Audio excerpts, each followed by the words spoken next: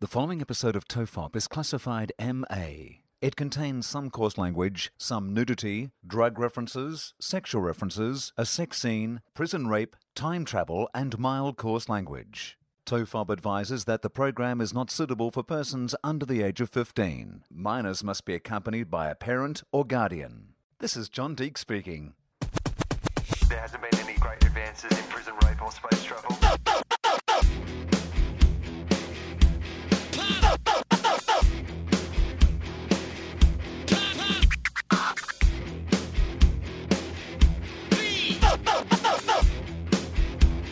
The Father, the Son, and the Holy Toast.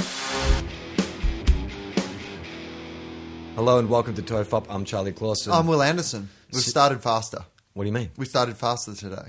The actual speech. Yeah. Quite often I think when you say like hello and welcome to TOFOP, it's quite like you're announcing a war's about to start or something. Like Yeah, right. It always feels like it's quite... Hello and welcome to TOFOP. Yeah. And it always feels like it's it's an event. But today you were like, let's get into it. Yeah. Well, Yeah. it's because we had a long lead up. We had a long warm up. Yeah. We discussed a few different things. They probably won't bleed into the episode today, I don't think. We sort of tailed off all those conversations we had. Yeah, we covered off. We did some secret TOFOP episodes. We had a whole conversation about the green arrow and how you could modernise arrows. So that was really a very TOFOP-y conversation that we've had before we've started. Yeah, totally. Yeah. Do you reckon, just say hypothetically, we were getting paid $1 million an episode, right? Do you think Yes. All right, I'm in. Where do we sign? Do you think that would affect... $1 million an episode conditional on like the ratings being a certain level. Okay. Yep. Just say you extrapolate from the audience we have now. So the things that are working are time travel, prison rape, Batman discussions. Okay. So we get $1 million an episode, but obviously they're the things we have to keep talking about. Yeah. Does that then affect our personal relationship when discussing things? Like when you come around and we bullshit before we get on the mics, if I start talking about Batman, do you go, whoa, dude, that's money. Dude, do not pierce money down the drain.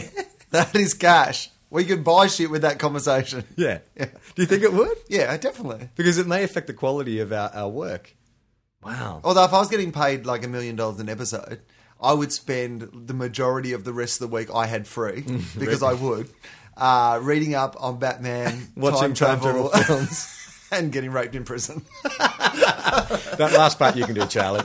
I'm I'm like, Will, how come you get to do the time travel and the comic book reading? I have to do the prison rape. Well, I'm sorry. Charlie, I'm doing 2/3 of the work. I took 2, you take 1. That was the deal. I am watching time travel movies and reading about Batman. And you can do the third one. So you come to me and say, Charlie, we're going to get paid $1 million an episode, but we need to Three research. conditions, yeah. We need to there's 3 conditions. There's 3 things we have to research. So I'm happy to do 2. Yeah, I'll do 2. If you do 1. Yeah. Deal? I'll be okay. Not realising my friend was setting me up. And I've got you just have to sign this contract, and the first 2 are in really, really big letters, and the third one's just down the bottom, like the little warning they put on alcohol. Okay, so Drink responsibly. For $1 million an episode, just say we do have to do that research. They expect us to be reading Batman, watching time travel films, and one of us has to visit a prison for one night, once a month, and it alternates. Right. Do we still do it? What sort of prison is it? They wouldn't be putting us. I mean, I'd say it's not like a what do you call them? Not low Maximum security? Yeah, it's maximum security. Oh, it's maximum security. Yeah, maximum security. So we're in with murderers hardened killers. Yeah, and killers. And I mean, we get put in our cell, but there's sort of what we have 2 hours to go out in the yard and shit like that. That's pretty good. 2 hours a day. Is that what they get? in the I yard? don't know. I think you get an hour in the yard. Only an hour. Yeah. Do they get let out of their cages?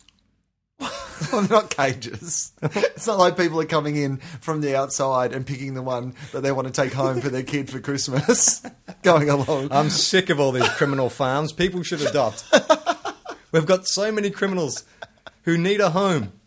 I'm sick of people going to criminal farms. Well, that is actually the logical extension of that thought, isn't it? Because, with animals, they say that you should always get a rescued animal. Yeah. But often with rescued animals, they've been the ones that have been, like something's gone wrong with those animals, that they're not as well behaved as the other animals or not as wanted. Now, the first parallel you would draw with humankind, you'd say, well, adoption. Adopt a kid. But it's hard to get it. My understanding is that more people want to adopt a kid than there are people who can adopt a kid. And it takes time. It takes heaps of time. Unless you're Angelina Jolie or Madonna. But you could get a criminal tomorrow. Like, if you were willing to adopt, like, an adult criminal. Right. So you go to the adoption agency and say, I want a kid. And they're like, look, it normally takes a couple of years as a pretty rigorous screening program. However, if you'd be willing to take a criminal, could probably put this through in the next 3 months. We could get you a criminal in a week.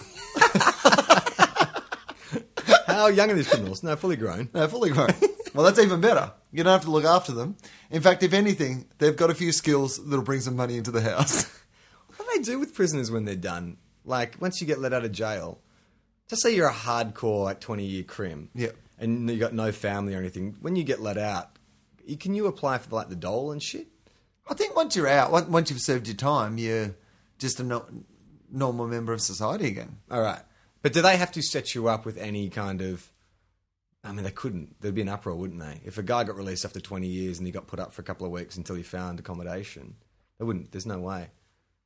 Because maybe they just give you a list of people who are away on holidays and where their stuff is. You're not getting the dole or anything while you're in prison, are you? No, you get paid.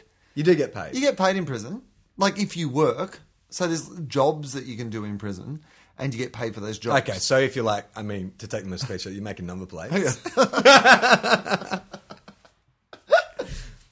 I would like to, when I'm in prison, at least be making novelty number plates. Yeah. Yeah. Hot lover. Yeah. LVR.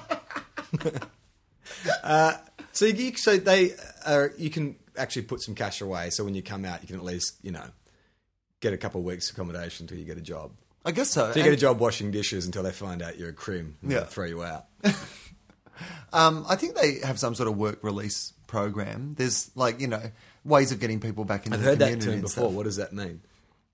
I don't know. Where you get released from prison to work. Oh, it's some sort of program. There'd be a factory. Genius. The way you broke that down. I believe it is some sort of program in which you get released from prison. Right. Okay. So that would mean if you had like a farm or something like that, they might ship in a bunch of kind of convicts to, dig up the turnips. Do you bury turnips? I don't know. Turnips come on the ground? I don't think you bury them. You bury the seeds. That seems like an unnecessary step in the process. So, we've got all these turnips. Now we just have to bury them, and then we can get them to market. Turnip is a naturally funny word, isn't it? Even hearing you say that then. Turnip. I just love that the first farm you thought of was a turnip farm. And that somehow this turnip farm was in so much trouble. Shit was going so badly in the turnip industry that they had to get some criminals in to help. Well, it wouldn't be so bad. I mean, I'm sure you're paying them less than what you would pay like normal turnip pickers. It seems like one of those things that would be a really heartwarming story. That if somebody wrote a novel about like a true story about a bunch of criminals who helped save a turnip farm. Yeah. Like it feels like one of those Oprah books. Starring Mark Wahlberg. Yeah. As the turnip. But it'd be a nice story, heartwarming. Yeah, there must be like, if those guys who can go on day release, there must be some kind of, if you were working on that farm, you must have some relationship with the prisoners. It wouldn't be out, wouldn't be out of the question that maybe you develop a relationship with them, maybe a farmer's daughter or something. Yeah. If people on your property sort of 3 days a week or something, surely something could happen. Yeah, and men in chains are hot. Not touching that one, Will. It's my grill team response. Oh, I'm not going there, mate. Don't go on that. Ooh, look out. I was thinking about this actually recently when I was watching a TV show called The Sons of Anarchy. You've never watched that, have you? I know what it's about. I've never watched a full episode. Yeah, so because it's basically for people who haven't watched it, and I think I'm going to be able to talk about this without particularly spoiling it for anyone, because the premise of it is it's about a motorcycle gang. When did you start watching it? Recently? I just finished watching series 4, and I started watching it about a week and a half ago. Literally. I was I'm going to watch Sons of Anarchy. And then I just charged through it. Are you watching it with Amy? Oh, well, we started together. Oh, no. And then she got ahead of me. Oh. And then I kind of caught up. Yep. And then she got across the line first. But now we're both finished. Okay. Yep. And were you watching them together or separately? Separately, most of the time. Yeah, right. Sometimes together. We try to come together occasionally. We have discussed this, but Jeremy and I, we can only watch in unison. I don't think... I feel guilty when I watch stuff on my own. Most of the things that I want to watch, Amy doesn't want to watch. So it's good that I watch them on my own, in my shame hole. Yeah. Yeah. I think I have a couple of things I think just for efficiency's sake, we just pick shows that we can both watch together at the same time. Yeah, but I like to, like, when I'm in my office or something during the day, I like to be able to watch a show. So But you can work and watch TV? Yeah. I can't do that. I can't have something on the background while I'm working. It starts bleeding into my work. Yeah. And sometimes something really exciting happens, like when Charlize Theron was a special guest star on the latest series of Top Chef. That I just like to enjoy that moment by myself. I just go, oh my God.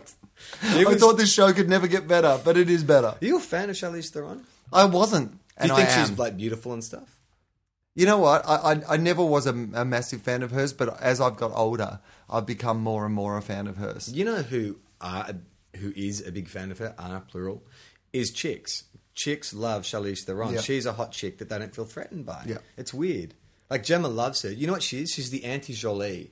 Yeah. Whereas Jolie gives off this kind of air of, I'm a man-eater and smoldering. She seems kind of like, I'm beautiful but approachable. Yeah. She manages to do all of it. She manages to give it a little bit of like Monster, where like, she's...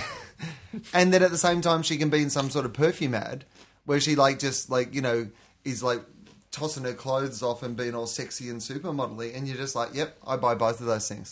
You know what? This is off the topic a little bit, but just talking about actresses who, can do it all. Juliette Lewis. There was a time when Juliette Lewis could do it all. There's a photo going around online that someone sent a link to. Do you know that a photographer, is it Terry Richardson? He does he does photos that have like a kind of sleaze aesthetic. That's his kind of thing. It's like sleaze and... Seems to be a lot of photographers whose aesthetic is getting hot women naked. Yeah, but... That is like a massive sort of thing. No, but this is like a trendy, like it's really trashy. He does a lot of, he's done a lot of kind of photography books where he literally will take like porn stars, but shoot them very, not artistically, it's not like he's shooting in black and white. Like he'll shoot them in colour, but they're very explicit, very kind of in your face, sort of white trash, but kind of arty in that way. Does that make any sense? Sort of ugly, beautiful kind of artwork. Right. Anyway, so he has photographed a heap of very famous chicks naked. He's got a few collections. You might remember there was a promo for Gossip Girl. I think it was on the cover of Rolling Stone. It was Blake Lively and Leighton Meester, whatever the brunette chick is. And they've both got an ice cream between them. And they're both like licking the ice cream and it's running down their arms. Really suggestive kind of photos. Have you seen I've those? not seen that, but as soon as we finish this podcast, I will be going home and I'll be looking that up alone in my office watching Top Chef. So that's his aesthetic. Anyway, I got sent this link to a photo and it appears to be him having sex with Juliette Lewis. So the way I'll describe... So just say they're both facing the camera. He's behind her. And so he's holding her from behind with her legs up. So she's making a W shape with her legs. And he's fucking her from behind. And she's like... And they're both looking at the camera smiling. So like if you can imagine, it looks like a bit like a crab. A crab if it was up on its hind legs. Right? So look, it clearly looks like her. And clearly it looks like him. And it has his... aesthetic, like, he takes very explicit photos of genitalia and stuff as part of his kind of thing. So it's not out of the question, but I Googled and I couldn't find a trace of anyone saying it was real or not. Like, it was barely spoken of. It seems an elaborate thing for someone to make up. And it doesn't look like Photoshop. You've seen those photos where they take, like, Kirsten Dunst's head and they put it on, like, a black girl's body. Yeah. That's the guys who aren't really good at it. Hey, Barry, I know it's your first day at work, but is Miranda Kerr meant to have a cock and balls? So, yeah, this fucking photo, man, like it's been haunting me. I don't know if it's the kind of thing you can send on because the curiosity factor is what's attracted me. Like, is this her? Mm. But it is a photo of two people having sex. That's not something you can just send around. You've got to think very carefully before you share that with your friends. Juliette Lewis is the sort of person that you can imagine Oh, definitely. doing a photo like that. Yeah. That's why it works. Yeah. Like if it was somebody else, If it was Angelina Jolie or Yeah. Charlize Theron, you just wouldn't go, believe it. no, Wouldn't that's- happen. She wouldn't no, have. it's Photoshop. Yeah, But she's Juliette crazy. Lewis, you're like, yeah, maybe. Yeah, it's the kind of thing. Who She's else? a Scientologist. If it was like Courtney, Juliette if it was Lewis. Courtney Love, you could see it happening as well. Courtney Love. Yeah, Lindsay but I reckon Lohan, if it was Courtney Love, like, everyone would vomit. if it was Courtney Love, The world would vomit. everybody would then send in their own Polaroids of when they did that with her. Yeah. People just send in iPhone messages and stuff. There's nothing sadder than an older celebrity who tweets photos of their tits to get attention. It's so embarrassing.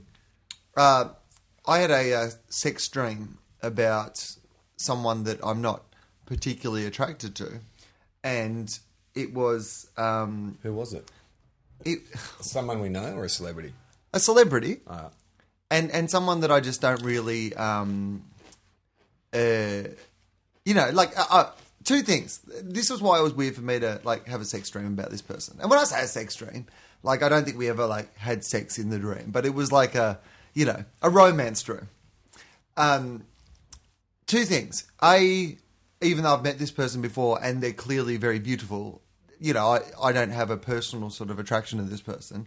And secondly, this person goes out with a guy I know.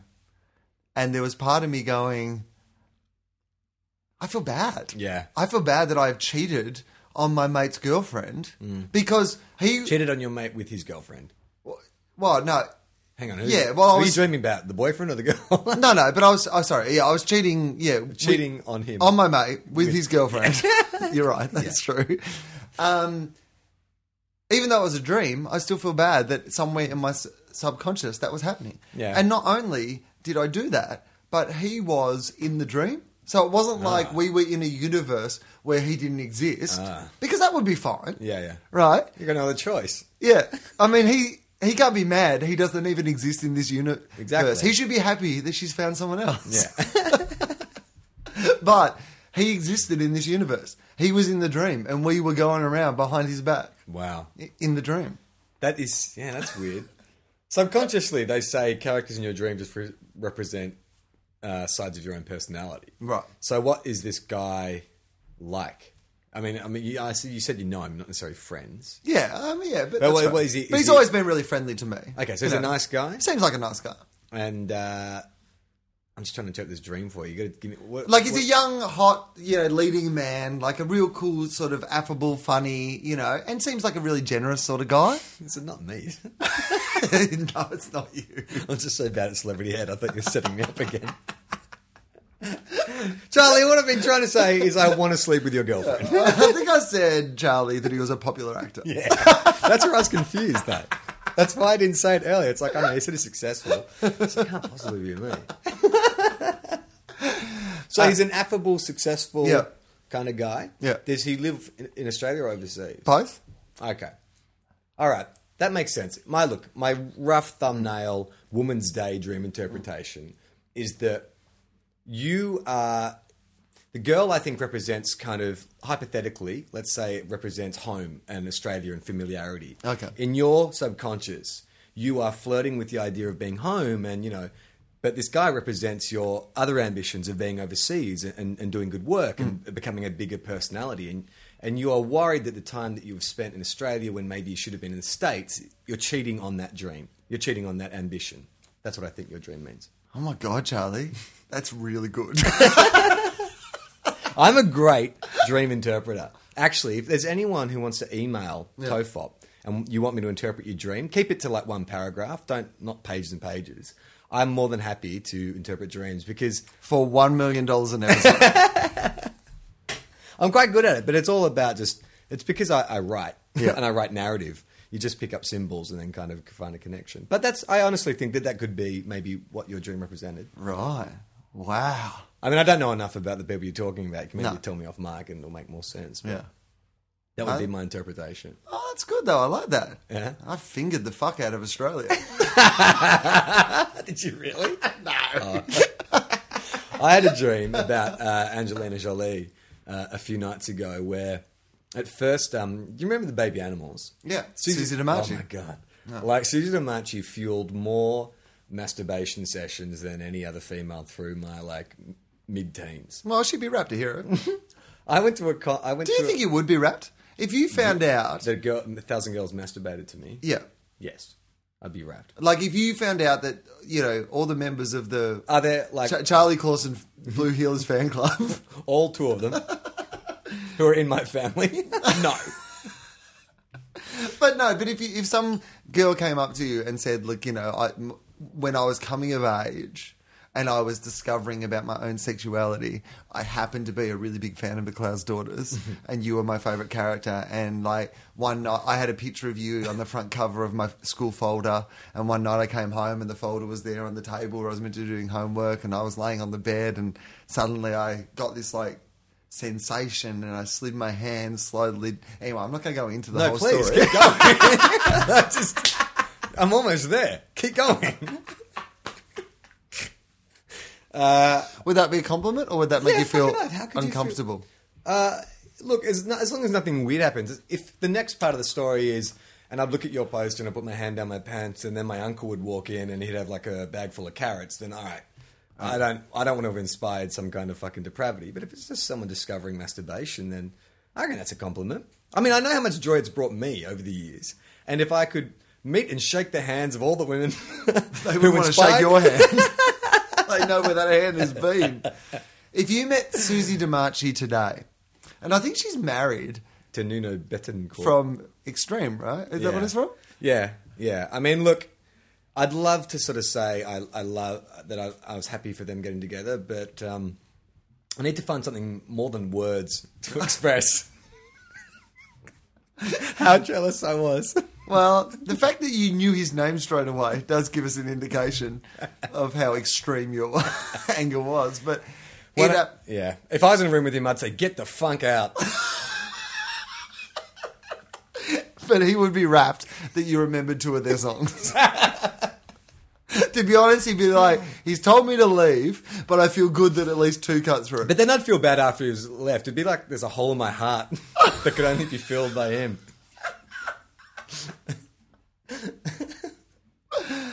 If you met Susie DiMarchi today, I went to see them when they reformed a few years ago. How did she look?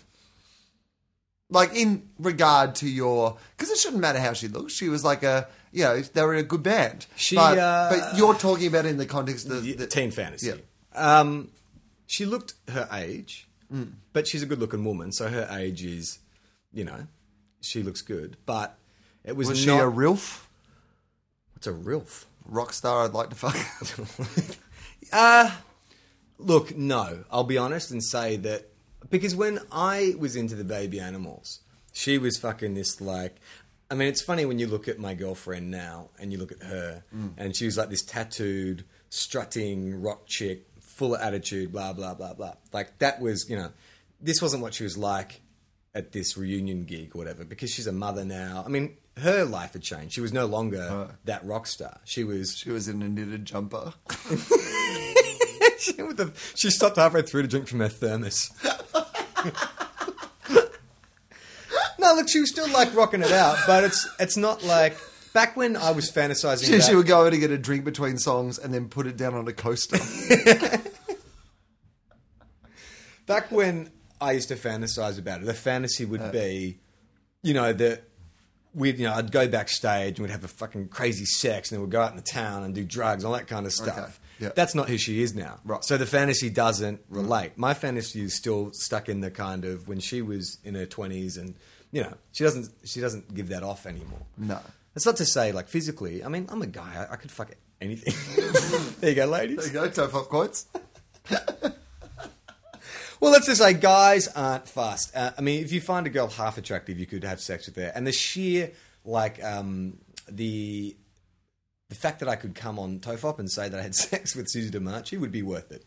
Have to check with Gemma first, but I would still sleep with her now. But not for the same reasons I would have slept with her. Do you think you would give Gemma... Gemma would give you a free pass for Susie DiMarchi? Well, she knows how much I had a crush on Susie DiMarchi, but I don't think so. Do you think that Gemma would ever give you a free celebrity pass? Because, that is like a common thing. Yeah. Everyone understands that. But I think a lot of people say it but if it came down to that moment, they wouldn't actually let them do it. Do you No, think I Gemma would be like, I genuinely believe.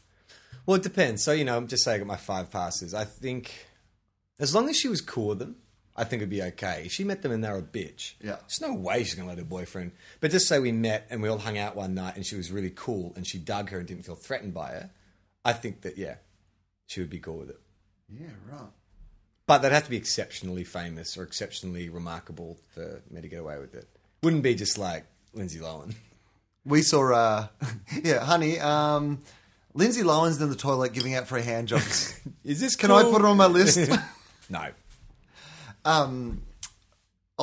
We saw George Miller down the street the other day at the butcher. Is he one of your top 5? And I said, Amy, you know how much I loved Happy Feet. It's time for Will to get happy meat.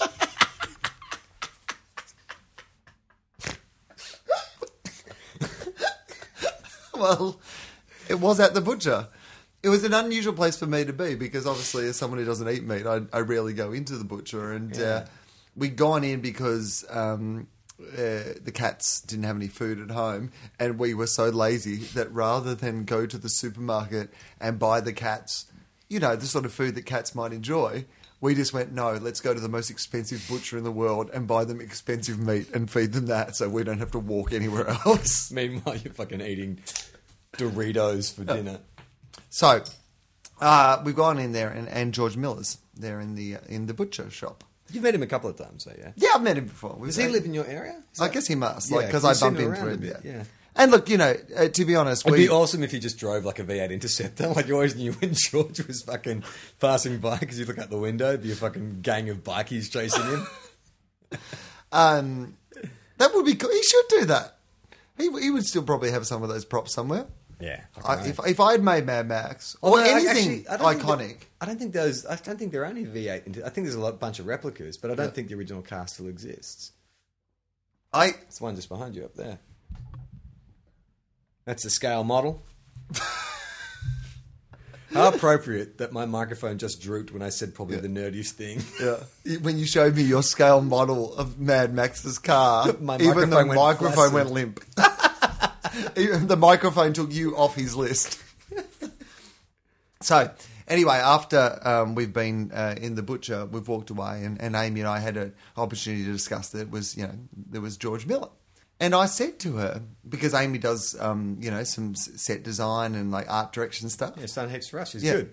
And I said to her, you should go and introduce yourself. Like he's doing Mad Max at the moment. He's always got stuff going on. He's always got stuff going on. But then I said to her, and you know who's playing Mad Max? Tom Hardy.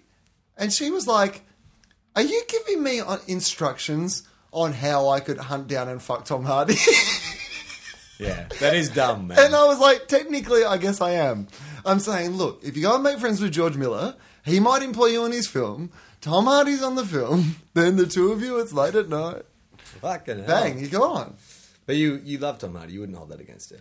I would not. I would say just get me some photos and some signed merch. And at the height of passion, get him to whisper some secrets about the new Batman film. If she came home with one thing about the Batman film that I hadn't been able to read on the internet, I would consider that a victory.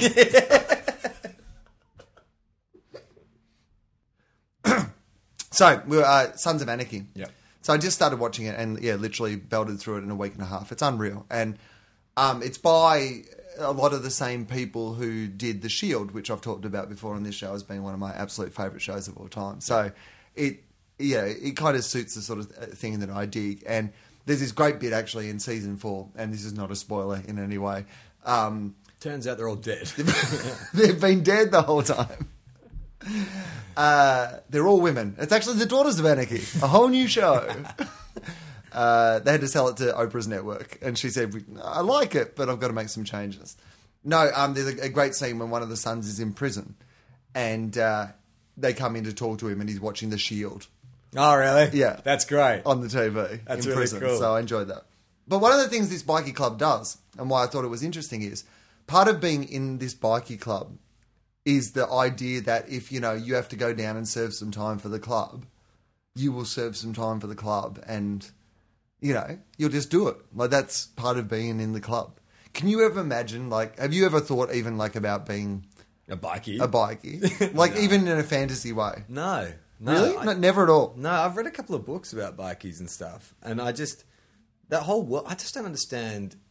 I mean, I don't understand why any women would want to be, like, in a bikie gang, because you're basically saying, well, I'm content to be, like, third rung. But also, like... But yeah, but we're not women. Like, yes, it's shit for women being in a bikie gang. So, but, yeah. But, like, from what I see on this show, which I can only assume is a documentary of what it's like to be in a bikie club. I'm not a great drinker. I'm not a great fighter. These guys have sex with women all the time. You like having sex with women, and there's bikie girls who want to get in your, like, leather pants constantly. Are they hot in this show, or are they hot?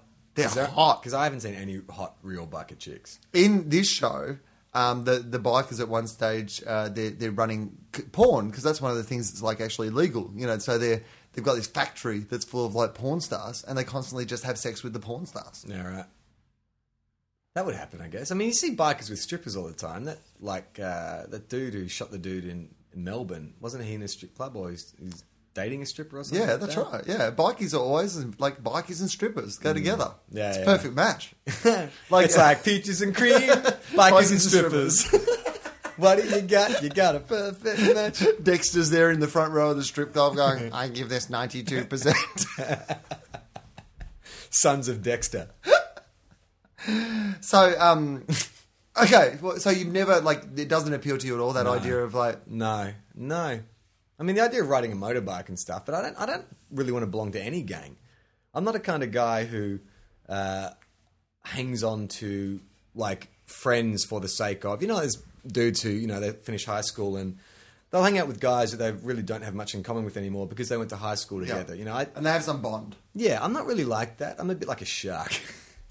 I'm a friendship shark. Yeah, you just have to keep moving. Or you're No, it's done. not like that. I just don't pick up attachments based on sentimentality. Like, I think any club or organisation, there is a level of history and sentiment that, people want to belong. I've never really wanted to belong to anything. No, I understand that. So, Charlie, you looking forward to the football season? I wouldn't... Essentially, being in the Sons of Anarchy is like being like a security supporter. But I don't go down to the club at all. Like, it's not like I Right. go to the social club. Like, there's people where the club is really part of their life. I like going for a team. When I was a kid, definitely. Like, I used to go to the social club all the time. I feel like I've done that part of my life. My association with the team now is purely for a love of AFL. There is a bit of family history and stuff, but that is the choice you make when you follow sport, is I'm going to, give wholeheartedly to this team. I mean, honestly, like, there is no reason I would barrack for the team I did if I honestly, like, if I was really giving myself wholeheartedly over to it, because I would have killed myself by now. One premiership in 112 years. It's just agony. The fact is, there is 10% of my brain which knows I can eject from this relationship if I need to. So you would barrack for a bikie gang, but you wouldn't be part of it? Would you support them? Yeah. Okay, so the Sons of Anarchy, the premise of this, and it's this is quite a widely known fact about the show. It's based on Hamlet, or it's got like a Hamlet theme through it. Yeah. So, like, basically, Hamlet archetypes. Yeah. So, like, the main character is The gang is the empire. Yes. Well, yeah. In some ways, the that's gang's the empire. He had a father who was the king of the gang, and he passed away under sort of dubious circumstances. possibly, in some way connected with his mother and the person that she then hooked up with. Which is exactly what happens in Hamlet. In Hamlet, exactly. So the young guy, the young blonde guy in Sons of Anarchy, what's his name? Dax or Jax or Flax? Jax. Flax. Dax. Flax. He's named after the Australian slang for pants. What will be a biker name that will terrify people? Well, when I was in Australia, I had to wear these things called Dax, and I always found that terrifying. Stacks of Dax. I wore stacks of Dax. Were they strict about it? No, they were lax. Jax, short for Jackson. Yeah, is Hamlet. So he's kind of the Hamlet character. And So it's a little bitty pig, right? And so they've got a that kind of runs through the theme of the show. But they're the original biker gang, so they're called Sam Crow, and sometimes go by the alias Sam Crow. Sam Crow. Right. So What does that mean? That does mean something, doesn't it? Sam Crow? No. It's a type of beer or bourbon? no, or something? only in this show. It means Okay. Sons of Anarchy. So that's the SA. Sam Crow. So the O doesn't count, right? Right, Sons yeah. of Anarchy, Motorcycle Club, Right. Redwood Original. Okay. So that's the Yeah. that's Yeah. what Sam Crow Okay. stands for. I get it. But there's like Sons of Anarchy. They've kind of then branched out all over the world. There's like an Irish Sons of Anarchy. So like the There's Hells other Angels. gangs. Yeah. And is there actually a Sons of Anarchy gang in the real world? You know what? I don't think so. But it's like one of those things that like this show is kind of the Sopranos of biker gangs. That you imagine that bikers will be kind of modelling themselves on what happened on Sons of Anarchy. That's a true test. I mean, look, you don't know any bikies, I imagine. But do you think bikers could watch that show and go, yeah, we dig this? I think they would love it because I think it's the idealised version of In the what. same way Crims watch Underbelly, the Yeah. first Underbelly, and go like, yeah, Yeah. that's pretty cool. This is heaps glamorous than standing in the cold in a park for ages to stab a dude.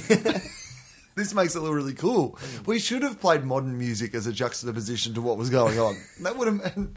And we need tits every 5 minutes. Yeah, there was nowhere near as many tits, but I wish there had been. And so basically, they formed this motorcycle club, and you're born into the club, and it's all about the club. So if you go down on behalf of the club, you will serve hard time, for the club, and then come back out. And So you don't snitch. No, never snitch. Although most of the plot lines over the 4 seasons have to do with someone trying to snitch. It's like one of those shows where the one thing no one in a gang ever does is snitch. Is there anyone left in the cast who hasn't been a snitch at some stage? But it's cool like that. But it kind of made me think that like there is something really comforting about that idea of like believing in something so much that you would go and Yeah, look, when I say I'm a shack, No. I would love to believe in something like that, but I just don't. It's funny for a guy who's raised Catholic, who has barracked for the one team his whole life that his family barracked for. It's kind of rich for me to come out and say, I don't believe in associations with any organisations. Yeah. But it's true. Like I respect people who do have that. Like I've got a bunch of friends who went through Reach, which is Jim Stynes' youth program. For anyone who doesn't know, Jim Stynes is this ex-AFL footballer who created this youth group about 15 years ago, and the philosophy of it... And also, but like a legendary guy, we should take a moment, because there will be people hearing this who have no idea who Jim Stynes is. And he's worth Googling because genuinely just one of the most amazing stories of a person's life of all time. Came from Ireland, where he used to play Gaelic football, over to Australia as one of the original Irish players to come to Australia. It didn't work out early on. Fought his way back, ended up doing something really embarrassing. Like one of those, when people talk about one of the most embarrassing, stupid moves in the history of the AFL. Pulling a homer. Then Jim Stynes' name comes up. Yeah. Ran across the mark, lost them a final. Went on to win the Brownlow medal and be one of the most celebrated AFL footballers of all time. And one of those classic guys who, the big joke about Jim Stynes was, because he played the most consecutive games in a row, and it would be like, Jim Stynes died on Tuesday, likely to play on Saturday. And that was and unfortunately so then when he left football, this massive football star, instead of going out and taking cocaine and bashing chicks and pissing up all your investments and coaching country footy, he decided to start this Youth group. To help young people in their lives. And the great philosophy about it is it's not based on any socio-economic position or any religious association. It's essentially a group for any young person who wants to just come and hang out with other young people and just do stuff. They put on plays, they have sporting events. It's just a social network for kids that is all about. It's nothing to do necessarily with drinking or drugs, or it's a way kids can socialise in a really kind of positive way. And it is being really successful. And I know a bunch of people who have graduated through that program, and these people have gone on, like Jesse Martin. Sailed around the world solo when he was 16. Jules Lund, who's a massive TV star in Australia, he talks often about the fact that he was having a pretty rough time when he was a teenager, and that Reach kind of, Sam turned his life Kavanagh, around. who produces Hamish and Andy. Yep. And all these guys, and without exception, they're all really remarkable, amazing, interesting, confident kind of people to talk to. Guys, whereas none of the people who've graduated from my Reach Around program have ever gone on to do anything. Except lay charges. Ungrateful. Will Anderson's reach around program. But those guys, they are very passionate about reach, and they have an association. Like, they still go back now and they'll do workshops with kids and stuff. And I mean, I met Jim Stynes a couple of times through these guys, and he's a really charismatic guy. Like, I mean, he sort of challenges you straight away to say, you know, what do you want to do? And if you want to help people, then, you know, come work with us. It's like, he's amazing, very charismatic. But those guys have come away with such a great, like, a binding experience. You know, they really did something that was positive, that they're very proud of being, like, you know, talking about reach. And you don't often sort of find that these days, especially when you talk about, like, youth groups. It's like one of those things where you know, like, eventually, no matter how good something sounds, there'll be some 60-minute special. Yeah. On all the, like, people who are just like, you know, my horrible time at Reach around the Wil Anderson program. Did you? But there's never, like, you know, it's always been one of those things. And I think because it's not assigned to any other agenda. Yeah. Like, they're not going, well, now that we've got you here and we've turned your life around, how would you like to buy these 17 magazines about Scientology? Exactly. Like, it completely is without condition. And if you really want to know more about it, there's a great documentary called Every Heart Beats True, which is a documentary about Jim Stynes has been battling cancer for the last few years. And Jules Lund, who is one of the kids who came through the program and one of his best friends, made this documentary. And you find out a lot about Reach in watching it. And there's one amazing scene because Jim keeps getting delivered very bad news. Like, it's not just one tumour, it's 3 tumours, it's in his head. And never once do you see him take a backward step. Like, it is so... I mean, I watch a documentary like that and think, if that was me, I would be in the corner crying, blaming everyone else. like I just would not have the kind of courage and modesty that this guy has. Like, and it radiates off every single person that's in his life. And there's one amazing scene where he goes back, when he gets given some pretty bad news and he's told that it's terminal, and he goes back to Reach and he gets all, like, old members and kids who are in the group now, and they stand in a circle, and he gets in the middle of the circle and he starts turning around and looking at everyone, and you see him start crying, and then he looks at someone else, he starts laughing and crying and laughing, and at the end he says, I look around this room and these are the faces I want to see if I have to die. And he says it with such kind of honesty. Like, Gemma and I were watching it, we started bawling. Yeah. But it is the most inspirational documentary. Like, if you think that you have problems and you've got no way of overcoming them and you watch this guy, it's just, I can't rate it highly enough. It's amazing. And that even the title, Every Heart Beats True, which is a line from the Melbourne Football Club, which is who he played for, and president of the club. That's a line from their theme song. But I love when you hear a line from a theme song out of context, just used as a line or a mission statement. Yeah. Like when Collingwood won, I'm sorry to bring this up, but when Collingwood won the grand final, their whole thing was, their motto was side by side, which is, again, a line from their song, but they used it as this attitude of, like, that we all, like, went together side by side. And it reminds me of Friday Night Lights because in Friday Night Lights, the big thing is, clear hearts, full eyes, clear eyes, full hearts can't lose. Right.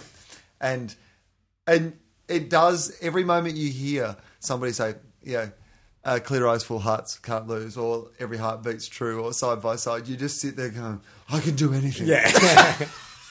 Nothing like a good tagline. I am wasting my time sitting around in Charlie's front room, drinking booze and talking shit. I should be changing the world like Jim Stynes. Yeah, totally. And I got to say, like, if you think you won't like it because you're not into football has a very small part to do with it. It's more about Jim and, this organisation. It's. What if you think you don't like it because you're not into brain tumours?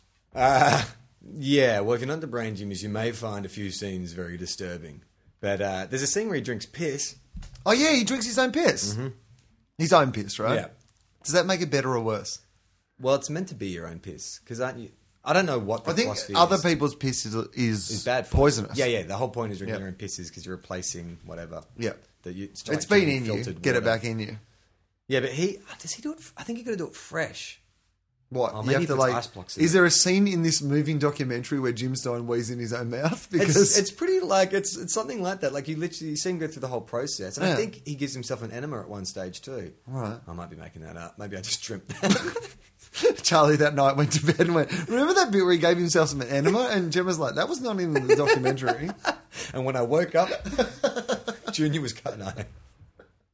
I've got nowhere for that joke to go. So if you thought that if you got really sick, right. do you think you would be a person who would go for very traditional medicine?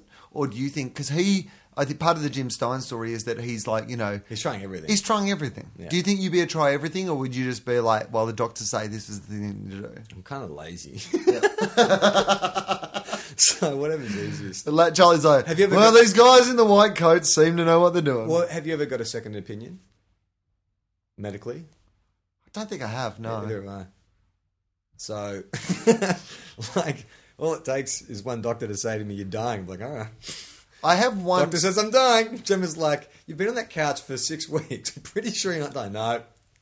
I once went to another doctor because one of them wouldn't give me Valium. Does that count as a second opinion? For Like a drug addict, yeah. If you go into a doctor you're and Ben say, Cousins, yeah. I need some Valium, and they say, no, we can't give you Valium, and so I go to another doctor to get Valium, that is technically a second opinion. Yeah. Because I didn't trust the first opinion. So yes, I have, Charlie. Well, it depends. In the first instance, did the doctor say, in my opinion, you don't need Valium? Well, that was the gist of what they were saying to me, definitely. I didn't know you could do that because I never have gotten sleeping pills because I keep getting turned down. Like the doctors I have gone to, and I go very rarely, are always like, "Oh, I'll just burn some incense or some shit." Well, two things. Firstly, I only ever get sleeping pills. Like I literally don't get them for any other reason than I sleep fine. I don't get sleeping pills for any other reason than to fly. Like when I'm going overseas. That's the common one, right? Yeah. So normally when you go into the doctor and just say I'm flying tomorrow, they're pretty cool with, giving you sleeping pills. Mm. But on one of them, I didn't want sleeping pills. I wanted Valium because I can sleep on Valium, but it doesn't give me the, sort of hangovery sort of. And I had an early meeting, so I wanted to get some sleep on the plane, and then I wanted to be able to go to my meeting. So I've only had Valium once. Yeah. It's like is it a muscle relaxant and a sleeping pill? It's like a relaxant of Right. some kind. Like it's just basically. But it takes the deal because I've had you can I've have had- Valium I've and not had, go to sleep. I've It's had not like a knockout. Xanax, right? Yeah. I had the 10 milligram ones when Yeah. I've gone flying. Yeah. But they are. But what are they? They're a muscle relaxant.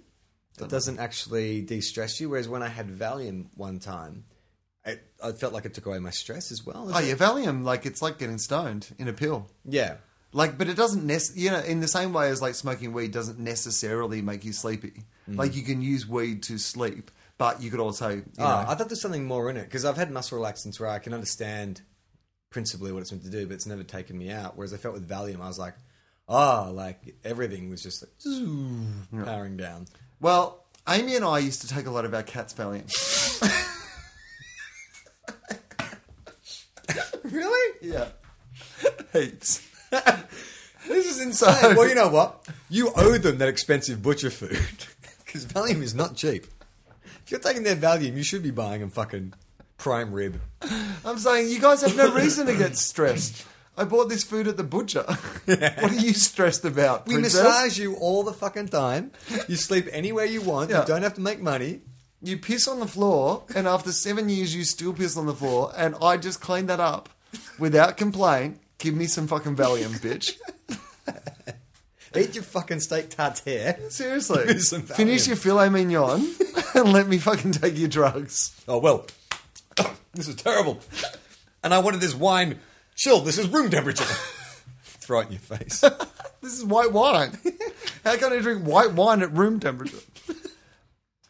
We take their Valium. We used to take their Valium all the time when they used to have heaps of Valium. You have to 'Cause take it's- more because it's cat Valium. It's not cat Valium. Oh, It's, it's human it's Valium, human and you Valium break in it smaller half. doses Right. for cats. So it's cat-sized Valium, but it's the same. It's the same shit. But it's not the same dosage, so you'd have to take a couple. Yeah. So how did you work out what the right dosage was? Let me guess. Amy said, "Will, eat these. I want to see what happens." And you're like, all right. She put them into a can of Pringles. I figured that I was able to, at least without anything going seriously wrong, take at least 5 times more than the cat could. 5? Well, at least 5. Well, okay. The 'cause cat weighs cat's what? What does the cat weigh? 5 kilos, 6 kilos. So Okay. 5, yeah. So our cats. But is it I how you wish work our it out? cats But weighed is it how 5 you or work- 6 you don't- kilos. Do you work it out by body weight? Yeah, because it's a per. Because it's a... Yeah, right. Yeah, it's a drug, so you're administering it per body Oh, my weight. God. We're going straight into TOFOP. medical TOFOP facts. Yeah. So, You can take as many drugs as you like based on body weight proportion. what I'm saying is, test drugs on your cat, and then work out What's per percentage of your body weight to okay? cat's So let's body say a weight. cat's 5 kilos, and Let's say you're- they're 8 kilos. and you're just what, for- 80, 85 kilos? Yeah, okay. Okay. So let's say that's- 10 times, like 10 or 12 times, just to be easy. Let's say 10 times. Okay. I reckon I could take 10 times what the cat could take. If Invalid. me and the cat went out on a night together, I would need to take 10 times as many of the drugs we got. Like, I'd pay for it. I wouldn't say we have to go 50-50 and then take 10 times what the cat paid for. But the two of us out on a town, like, he's The got to take cat it would easy. always get really nervous going Yeah. to clubs with you because it's like, fuck, Will is always holding like heaps if we get fucking pulled If we get pulled over, we're going to get done for dealing. because Will has to take fucking 12 of my Valiums. Yeah, I'm fine in a human club, but in a cat club, I'm way over the limit. So I have to avoid all cat clubs. It's nothing funnier than a stone cat. Like when you give a cat Valium, because cats already like Pretty imagine. relaxed. Okay, but also imagine It's like giving Stephen Wright a bong. yeah. Imagine if you are high, and then what you're going to do when you're high is sit on a couch, and someone is going to stroke you, and you are going to lick yourself. Like that is the perfect night out, Yeah, and that's what definitely. cats get to do when you give them drugs. Yep, but with Valium. Yeah, Do you ever blow like pot in their face or anything like that? not on purpose, It's bad. but just living at my house, I imagine that by accident they're sucking some in. Well, I may have told this story before, but it's worth They're telling always you. hungry. What? The cats, Yeah, but always. That's because you think they're stoned. Maybe. Well, I may have told this story before. If I have, it's worth telling again because there's an amendum to it. Is that the word, amendum? When you add No, something? Anendum. Amendum. Oh, whatever. I was one vowel wrong. Junior once ate weed. We've talked about this before, right? So when Junior ate this weed, it wasn't my weed. We were actually out working somewhere. Junior ate something. He started acting all kind of woozy and stuff. He knows better than to eat your weed. You provide for him. Well, here's the thing. Junior doesn't... He's not one of those dogs who just eats anything. Like, he eats food... He'll sniff something, make sure it's a food substance before he eats. He doesn't eat shoes, doesn't eat fucking grass, whatever. Yeah. So, we think that someone fed him, like, a hash cookie or Oh, maybe right. blew smoke in his face. Okay. Well, because where we were working, there were some dudes, like some... I was going to say some tradies. They weren't tradies. They were just some guys doing some, like, road work or whatever. Yeah. But there's also a methadone clinic not far as well. So, someone could have just thrown out an old paper cup with methadone. He maybe licked out what was in the cup. Really? Well, this is the theory the doctor came up with. He's on methadone. Your Well- dog's on methadone. Because he started acting all woozy. He was getting all like floppy and we thought... Junior's down at the local corner barking at people for train fares. Suddenly Junior's wearing tracksuit pants when I come over for no reason. He starts giving blowjobs to other dogs in public toilets. I just need my hit, man.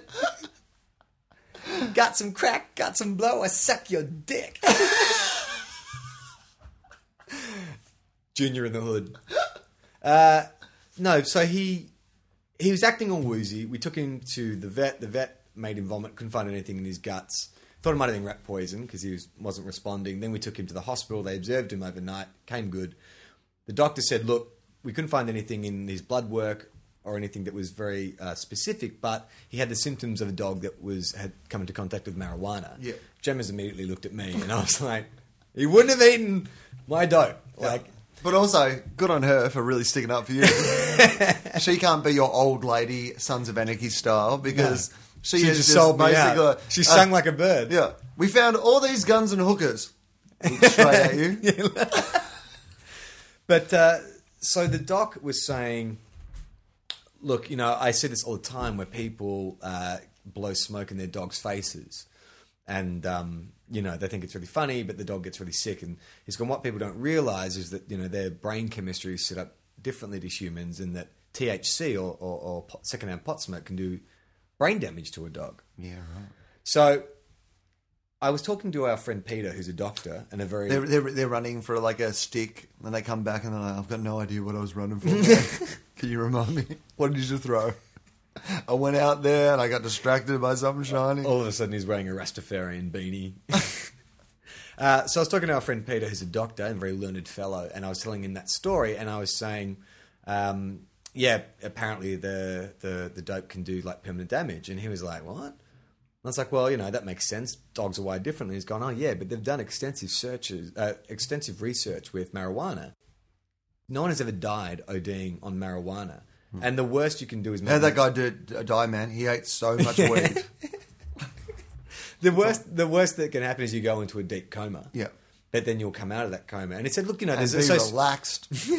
There's associations with like schizophrenia and stuff that they haven't made conclusive discoveries on. But I was just like, holy shit, man. Is it possible that God has created a plant for us which can make you feel so happy and make movies so much more interesting and food so much more tasty, and you can have as much of it you want and it won't poison you? Man, if you live in California, it's not even against the law. It's medicine that you can get to the doctor. Daddy needs his medicine. It would be easier. Daddy needs his medicine. It would be easier for me, Charlie, to go into a doctor in America and get marijuana than it would be for me to get Valium. That's insane.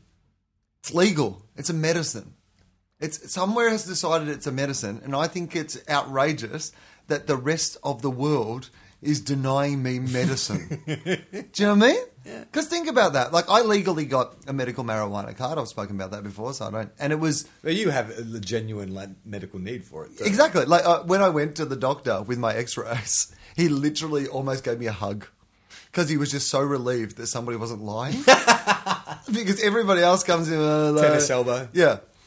Like a lot of people with, what's the one of the eyes? It's always about something about... Glaucoma? Yeah, glaucoma. He sees a lot of people with glaucoma every day. People are just sticking like porridge in their eyes and coming in and going, can I please have some weed? And he said to me, because I just went in with my x-rays. And quite often people, when they see the card, they're always like, oh, what lie did you tell? And I'm like, I don't know, I actually legally qualify for this. Like the illness that I have, osteoarthritis, that is one of the things that medicinal marijuana is used for.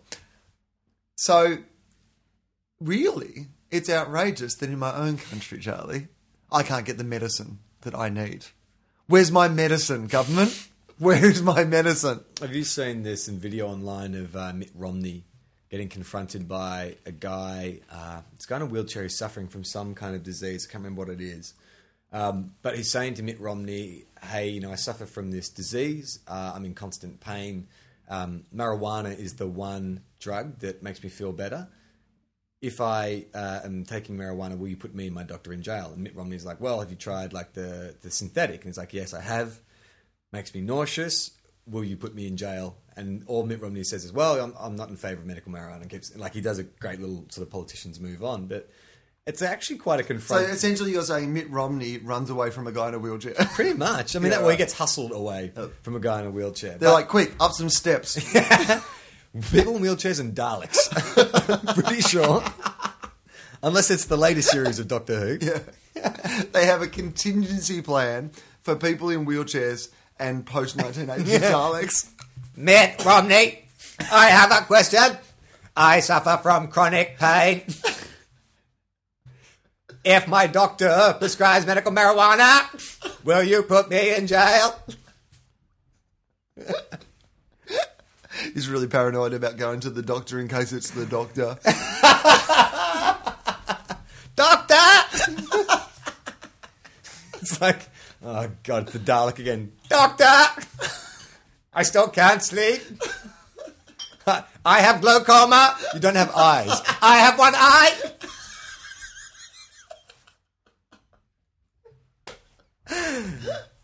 Stoner Dalek. Yeah. That's my new favourite fucking Adam Sandler film.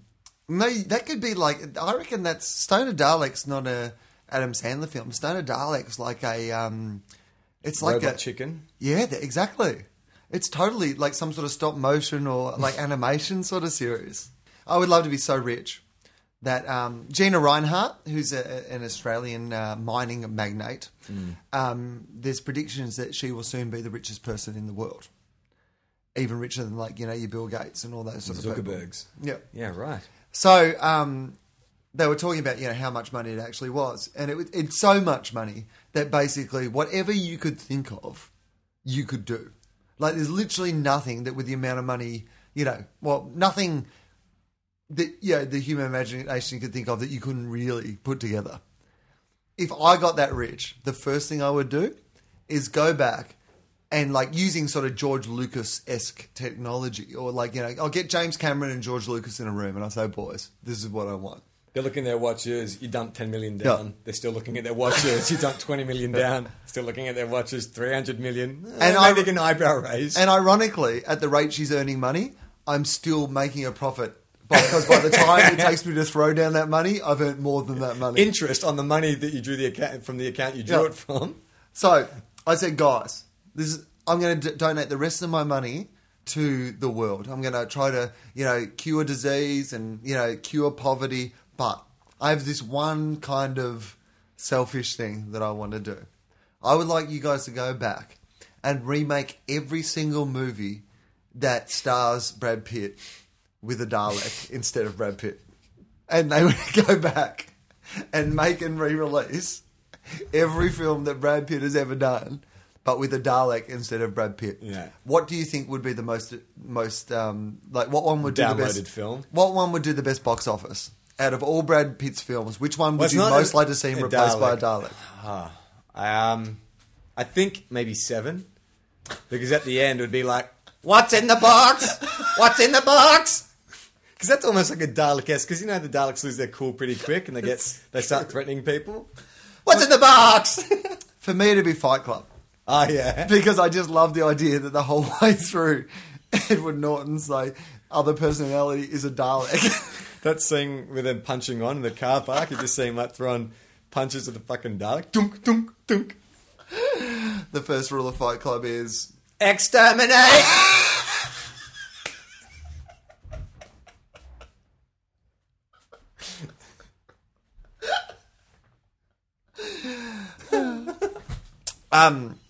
So you'd never join a gang. So if some bikies came to you and said, okay, Charlie, we've got this gang. We've just started here near your house.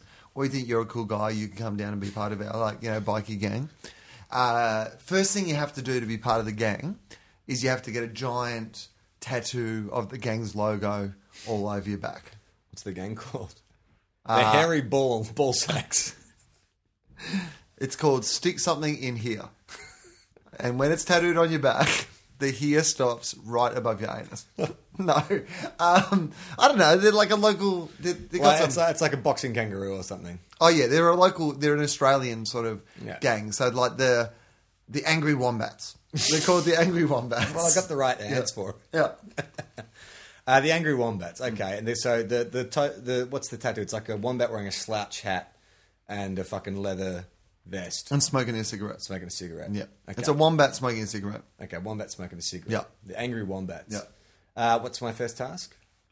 Well, you have to get a tattoo of the Angry Wombat that's first. That's the first thing you have to do. Is it a cool tattoo? No. Does it look like the cover of Out of Sight Vegemite? No. It's cool. You're in a bikie gang. All right. I'm taking up my whole back, Batista style. Your entire back, yeah.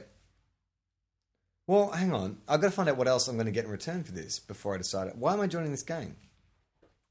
Because they're bikies. They're cool. So I don't have to worry about a job anymore. I just ride around. Never have to worry about a job again? Just see strip shows, deal drugs. All you do is deal drugs and sell guns and get into fights and have sex with women. Okay.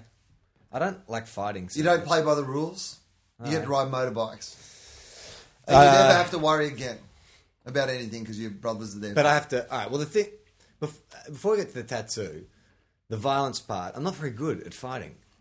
I'd really need to... All right, let's run through it like this. I've come to you. Yeah. I've started a bikie gang. It's not me. I'm some tougher guy than me. Yeah. And Angry Wombats. Yeah. I've said to you, hey, Charlie, we'd really we're hearing some great word about you. No, let's do it. Be the bikie guy. Right. So, you don't have to do a voice. No, I won't do a voice. So, Charlie. Yeah. We've heard great things about you. We've just started a local underground bikie club, and we'd really like to you to be part of the organisation. Would you be interested in that? What's involved? Well, a lot of it's riding motorbikes. Then it'll be, I'd say, another 30 or 40% of it would be just hanging out at the clubhouse. Yep. Some of that would be involving drinking. Yeah. Some of that would be involving fornicating with hot women. Yeah. And some of that would involve fighting. There'd be some fighting. Okay. And Do I have to be any good at the fighting? no.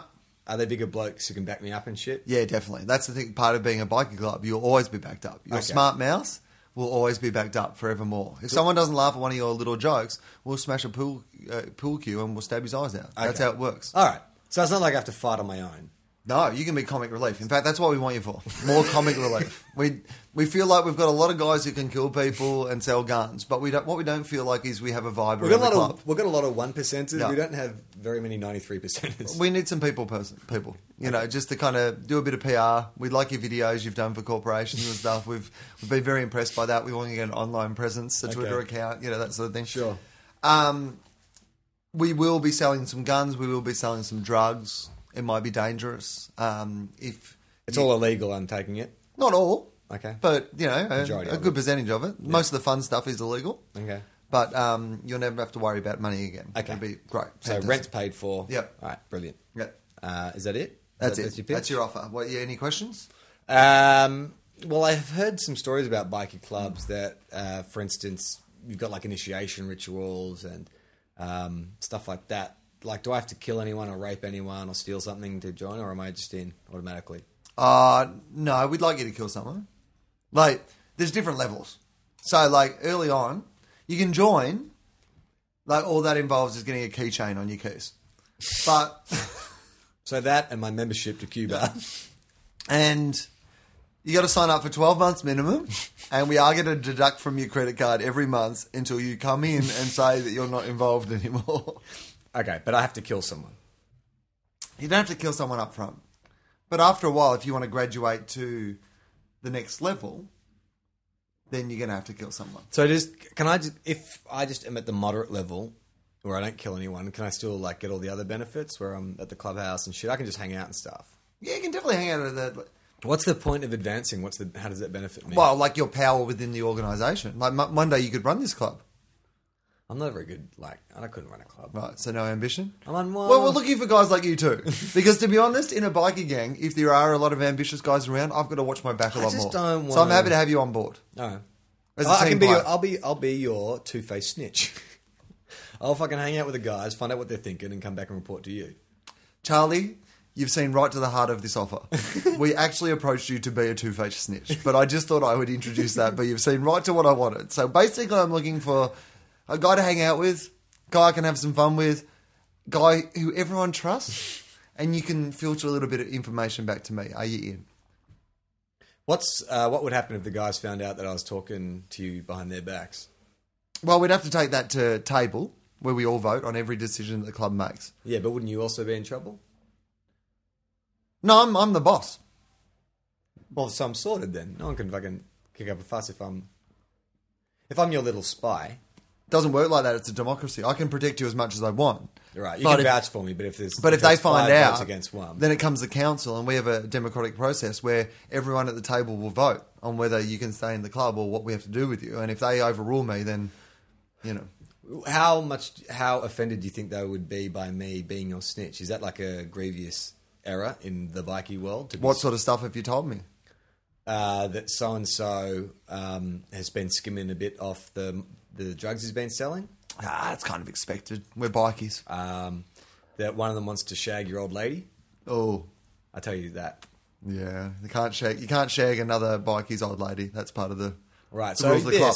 So that would be something you'd be interested in me telling you, though. In Sons of Anarchy, that is literally one of the rules. You can't shag. Are we out of character? Yeah, we're out of character for a second. We've got to warm down. Okay, so Sons of Anarchy. That is one of the rules. You're not allowed to shag another member's old lady. Except there's a clause. What is the clause on when you're allowed to shag another person's old lady? If they're shagged your old lady? No, it's not a shag for a shag.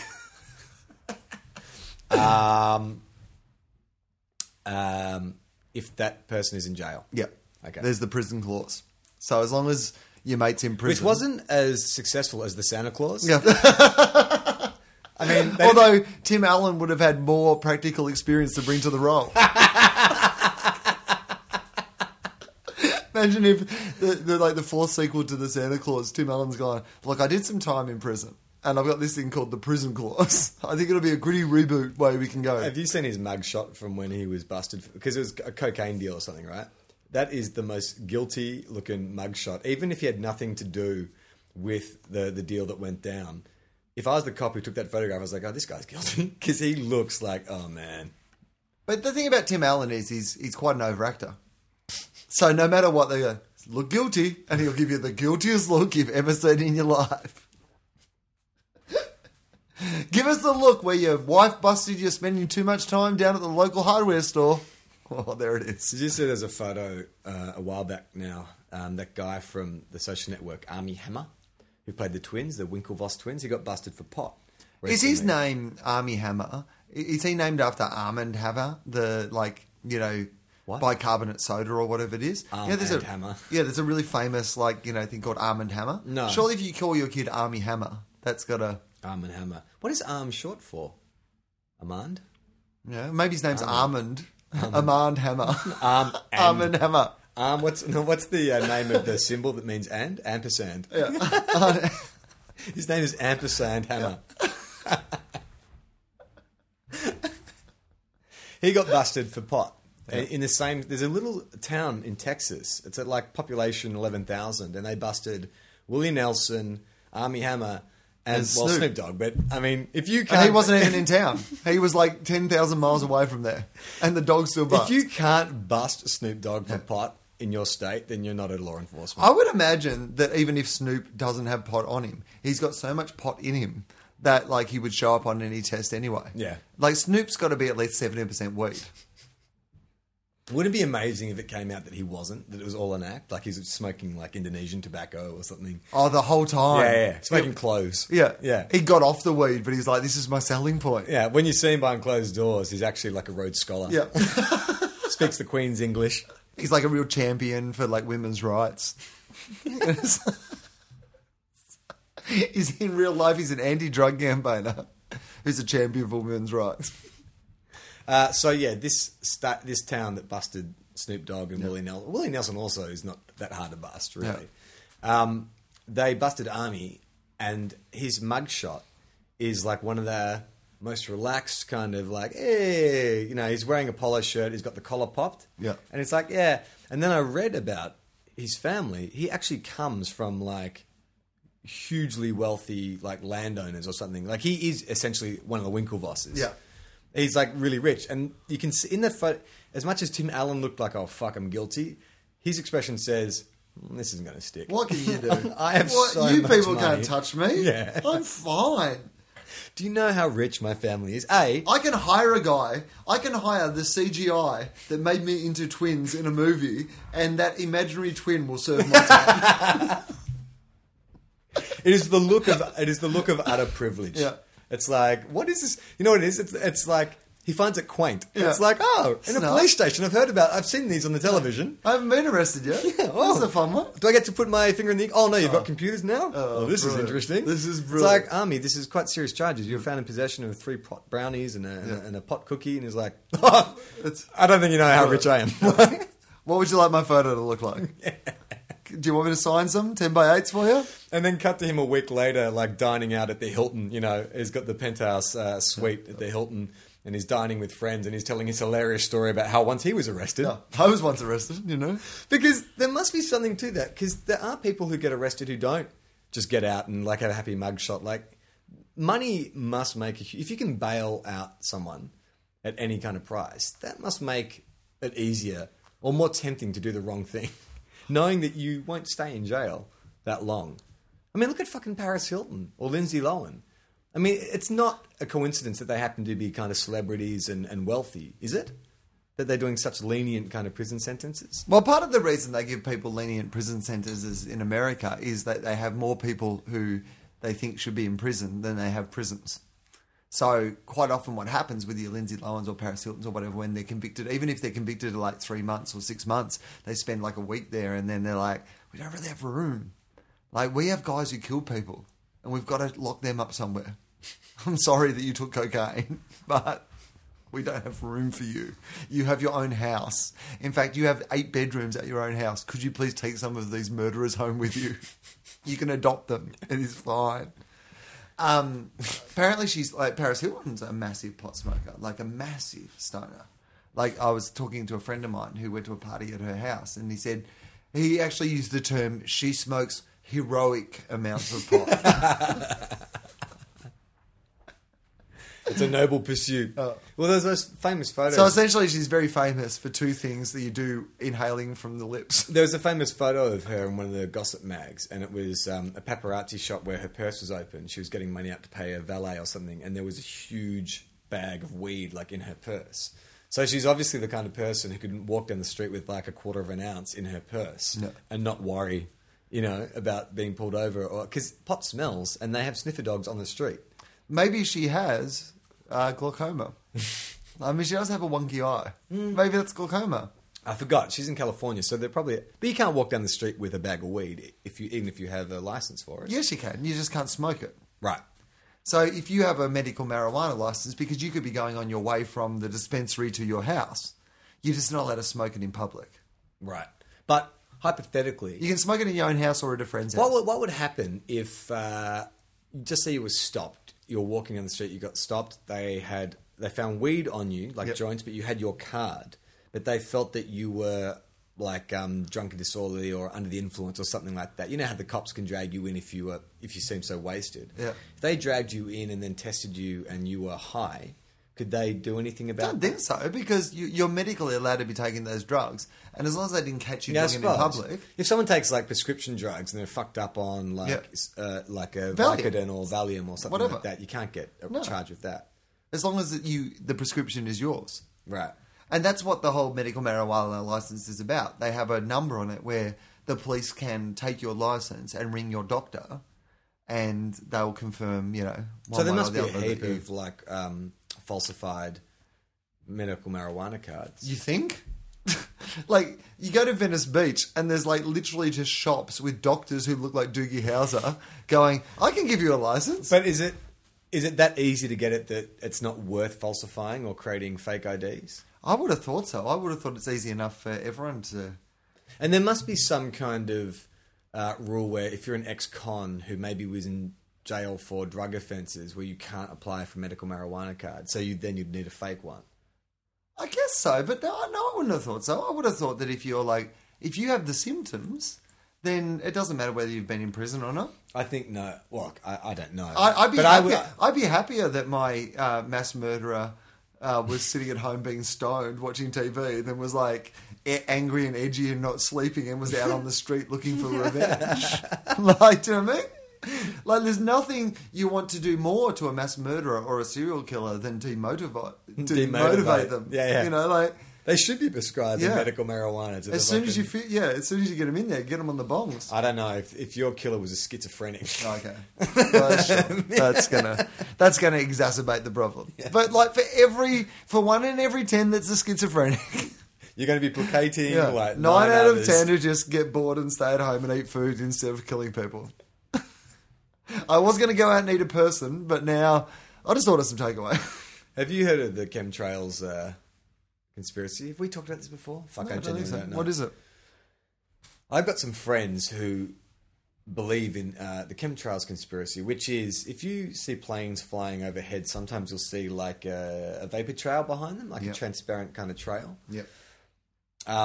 There are people who believe that those vapor trails are government planes. It's mainly in the States, not so much here. Yeah.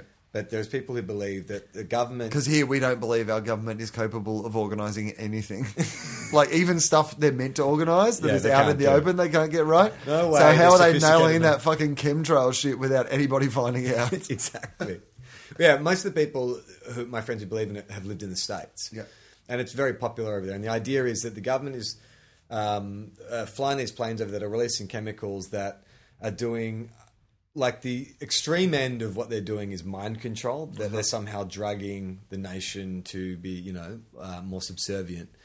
The more kind of vaguely rational thing is that they're doing weather experiments, secret weather experiments, which is true because they have been trying stuff like that in Iraq, for instance, or places where it doesn't rain. They try and create weather. They seed clouds and stuff. That's not that's not like.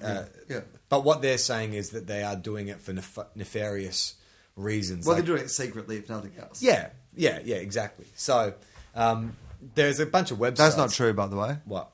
any of what you've just said. No, it's not true at all. Absolutely no way But, it's true. but we have friends. We've For got the this- very reason that I continually say is that okay, I'll give you 2 reasons why that's not true. A, people aren't fucking organised enough to do the shit they're meant to do on purpose.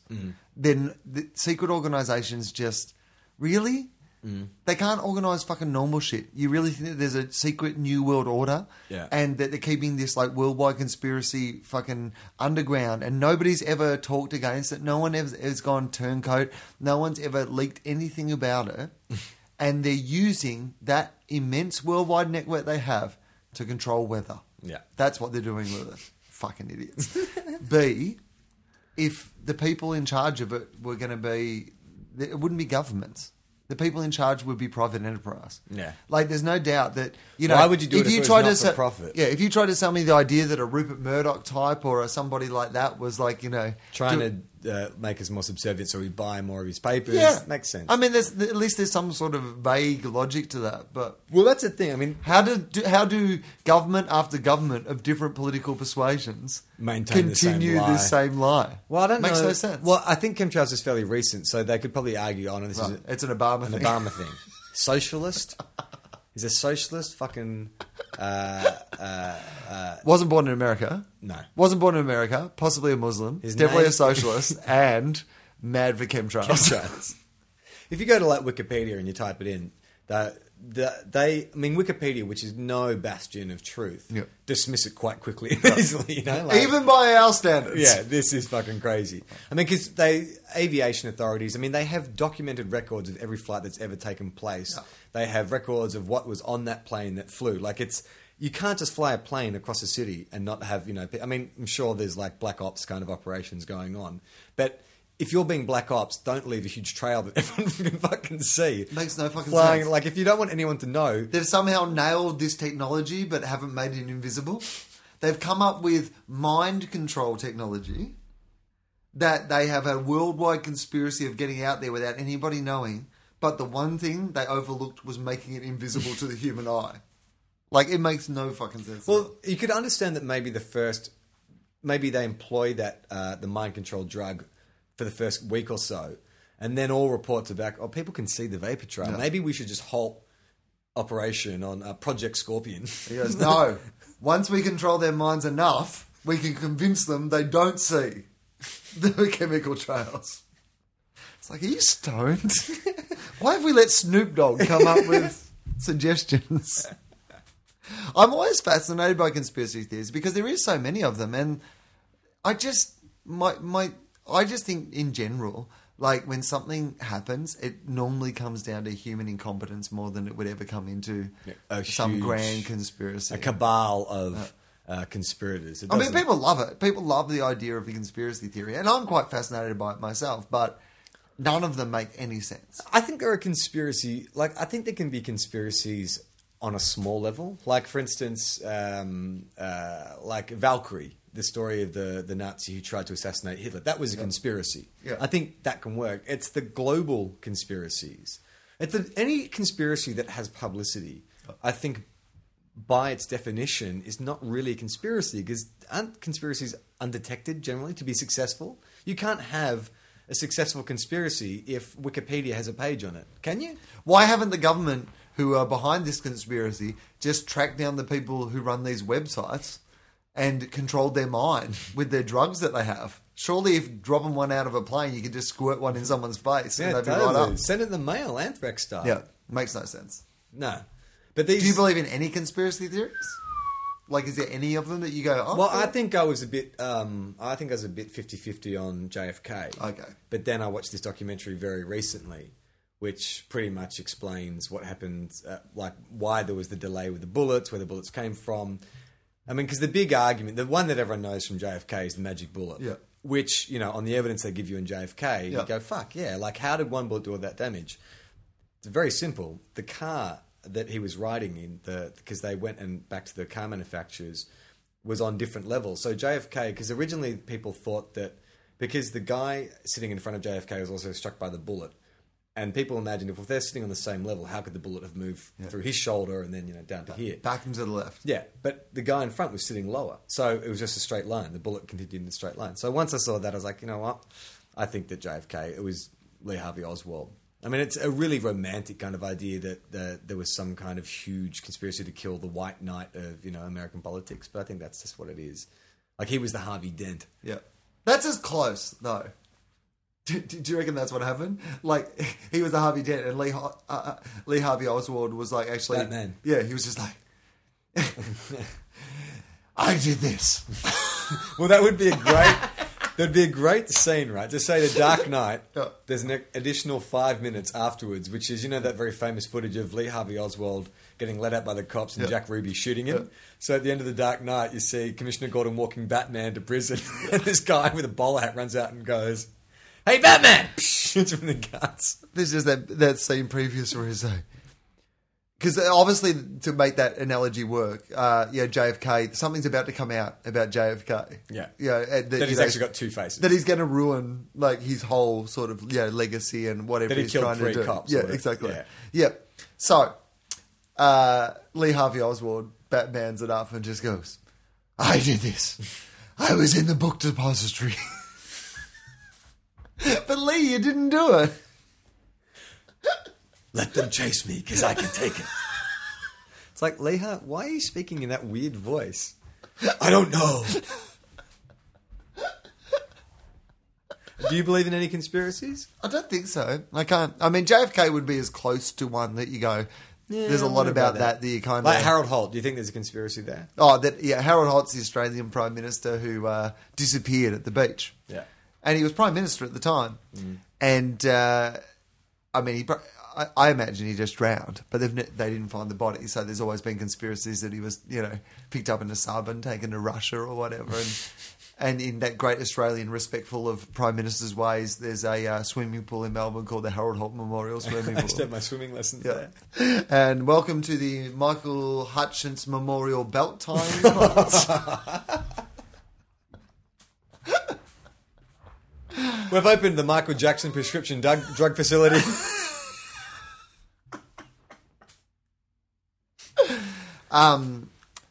No, I don't believe that Harold Holt was taken by the Russians. I believe that Harold Holt went for a swim at the beach and either drowned or was, taken by a shark or whatever. Well, I mean, the reason why people like conspiracies is the same reason people like psychics. Yeah. Is because it's so much more fun to imagine that there's this kind of world outside of the very mundane and normal that is having an influence. Well, I think that people also want to believe that there is a purpose to our lives. That there is some sort of reason, that someone is in control. Nothing happens by accident. Yeah, that people are in control of things. But the truth of it is that... You can get a stitch while you're swimming. Whatever. It's like... It's much more likely that our lives are completely random. Like, it makes sense. There's billions of us in the world. And you want to think... You don't want to just think that your life is just an accident of like, shit coming together in the universe and then billions of people having these lives and you're just part of that. Yeah. A tiny speck of meaninglessness. So insignificant. In the middle of nothing. People don't want to believe that. Don't know why. I mean, it really makes you leap out of bed in the morning. But people don't want to believe that, So people look for meaning in the world. They look for, religion, or they look for explanations, or, for some people it's science and stuff like that. But they look for something that says... There's a reason all this happens. Your life isn't pointless. Yeah. This is why you're here. There's an explanation for what is going on. Yeah. I mean, try explaining that to someone who has nothing. Like, some kid who was born in the slums of fucking Mumbai or something like that. And just saying, there's a reason for all of this. Don't worry, there's a plan. No, there's not. Just some people have fucking shit luck, some people have good luck. Well, it's so arrogant, isn't it, that idea that, like, sometimes you do that sort of thing of going, we'll be great in this life and then we'll go to heaven. And then you go... What the fuck did all those people in Africa do? Yeah. By that logic. Yeah. There's one of those great internet sort of memes and it's like one of those, and it's quite dark to be honest, but it's basically, I think it was like someone winning a Grammy or whatever going, I'd like to thank God. And then the next frame is someone like doing a touchdown or whatever going, I'd like to thank God. And the third one is just like a starving African baby. But the logic of that is like... Yeah. If you look for the meaning, it makes no sense. I had this great... I'm not a Christopher Hitchens expert, only since he died, really amazing clip on YouTube where his book God Is Not Great. Yep. I've read that. He has this debate. Have you heard this? It's a debate with a Christian radio presenter. Yep. Where he talks about, basically the Christian radio presenter is trying to kind of, knowing he's an atheist, is trying to kind of entrap him into saying, if there is a God, hypothetically, does that put you in a position where, you could be in trouble? And Hitchens is just so masterfully deflecting each kind of like clumsy attempt to entrap him. And there's one amazing bit where... it's essentially like they're on a date and she's like an experienced woman and he's like some teenager going, Keep I'll do the reaching for a yawn, boob. I'll reach for Yeah, the booth. yeah. And he's like, Slapping it no, we'll away. just put that back Yeah. over there. But there's an amazing part where I don't know exactly what the wording was, but he was talking about God and why he doesn't believe in a God, why he doesn't honor and worship a God, and he's gone because not even a parent requires the amount of praise and attention that this God seems to demand of me. Like, why does he need constant you made praise the fucking and place. attention? You're the center of the entire fucking universe. Do I have to every day fucking tell you? You are a needy bitch, God. Yeah. And what about the people who have nothing? Are they praising him for the same thing? Like, what is the logic behind that? I don't understand where, the poor fit into that kind of there's a plan for everyone kind of thing. But also just in the idea of rational thought, like, because I've always been of the belief that, and maybe this is a self-serving belief, but I've always been of the belief that if there were a God, so say, because there are so many stories in the world, Charlie, that have a similar sort of theme. All the religions of the world, at the heart of them have very similar themes. So maybe there is something in our DNA or our evolution or in, our universe that, that story is being told over and over because there is some truth to it, even if the details Get muddled. Yeah. Maybe there is some sort of, God or, creator or maybe what people are describing is an event or or whatever. But okay. So I get all that. I get all the whole sort of like, but it's the certainty of people that their one is the right one. Like I've always, like, I just think, imagine if you spend your whole life being religious and you die and they're like, well, we've got some good news and some bad news. The good news is there is a God. Bad news is you picked the wrong pony, buddy. Yeah, totally. Yeah. I mean, I remember growing up a Catholic and having that conversation. I mean, that was the conversation that got me sent to India, was I was saying, like, how do we know that this is the right religion, Like, because especially when you go to a place like that where you see literally hundreds of religions that are sort of very dutifully kind of attended to. I don't have nearly the amount of commitment as the guy who twice a day points to Mecca and fucking prays. I don't have that level of commitment yet. My religion's better. That guy seems much more devoted than me. He does Ramadan. He's really into his religion. Yeah. Yet somehow this is right. Like, surely if there was a just God, he would look at the guy who was doing the honouring thing and go, well, look, I know he was sort of in the wrong... Like, he was misguided. But you know what? He's a good guy. He worships a God. Yeah. I'll bring him over. No. We're going to take the guy. The guy goes to church once a week, cheats on his wife, steals. Well, imagine if I was right. I was raised, I don't know, Church of England. It would have been like, we took the guy who came once a year at Christmas. The Church of Santa. It's like, whatever, that'll do.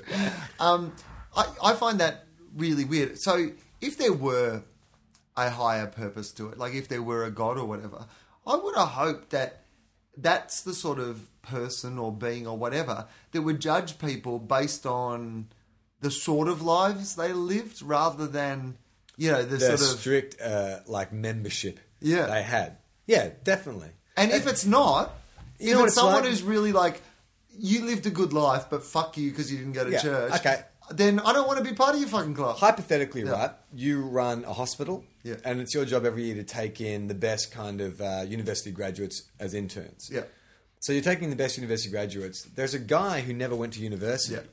but they've tested him, and his medical knowledge is faultless. Yeah. He knows just as much as other guys. It's just that he learnt on his own. But even better than that, he is not just a guy who knows medical knowledge, but he's a guy who enacted actually helping people rather than like being by the book. Going by the book. Yeah. Do you not take that guy into your hospital? I mean, you probably get sued if something get wrong. So Like if he did an operation and then something went wrong, somebody was like, hang on, does this guy have qualifications? So then it'd be all over the papers. That makes sense. That's why God doesn't accept Muslims or Buddhists or Jainists. Because if they fuck something up, he doesn't want to get he'll sued. Should we... that seems like a note to wrap it up on. Yeah, we should. Please check out our Facebook page. Yeah.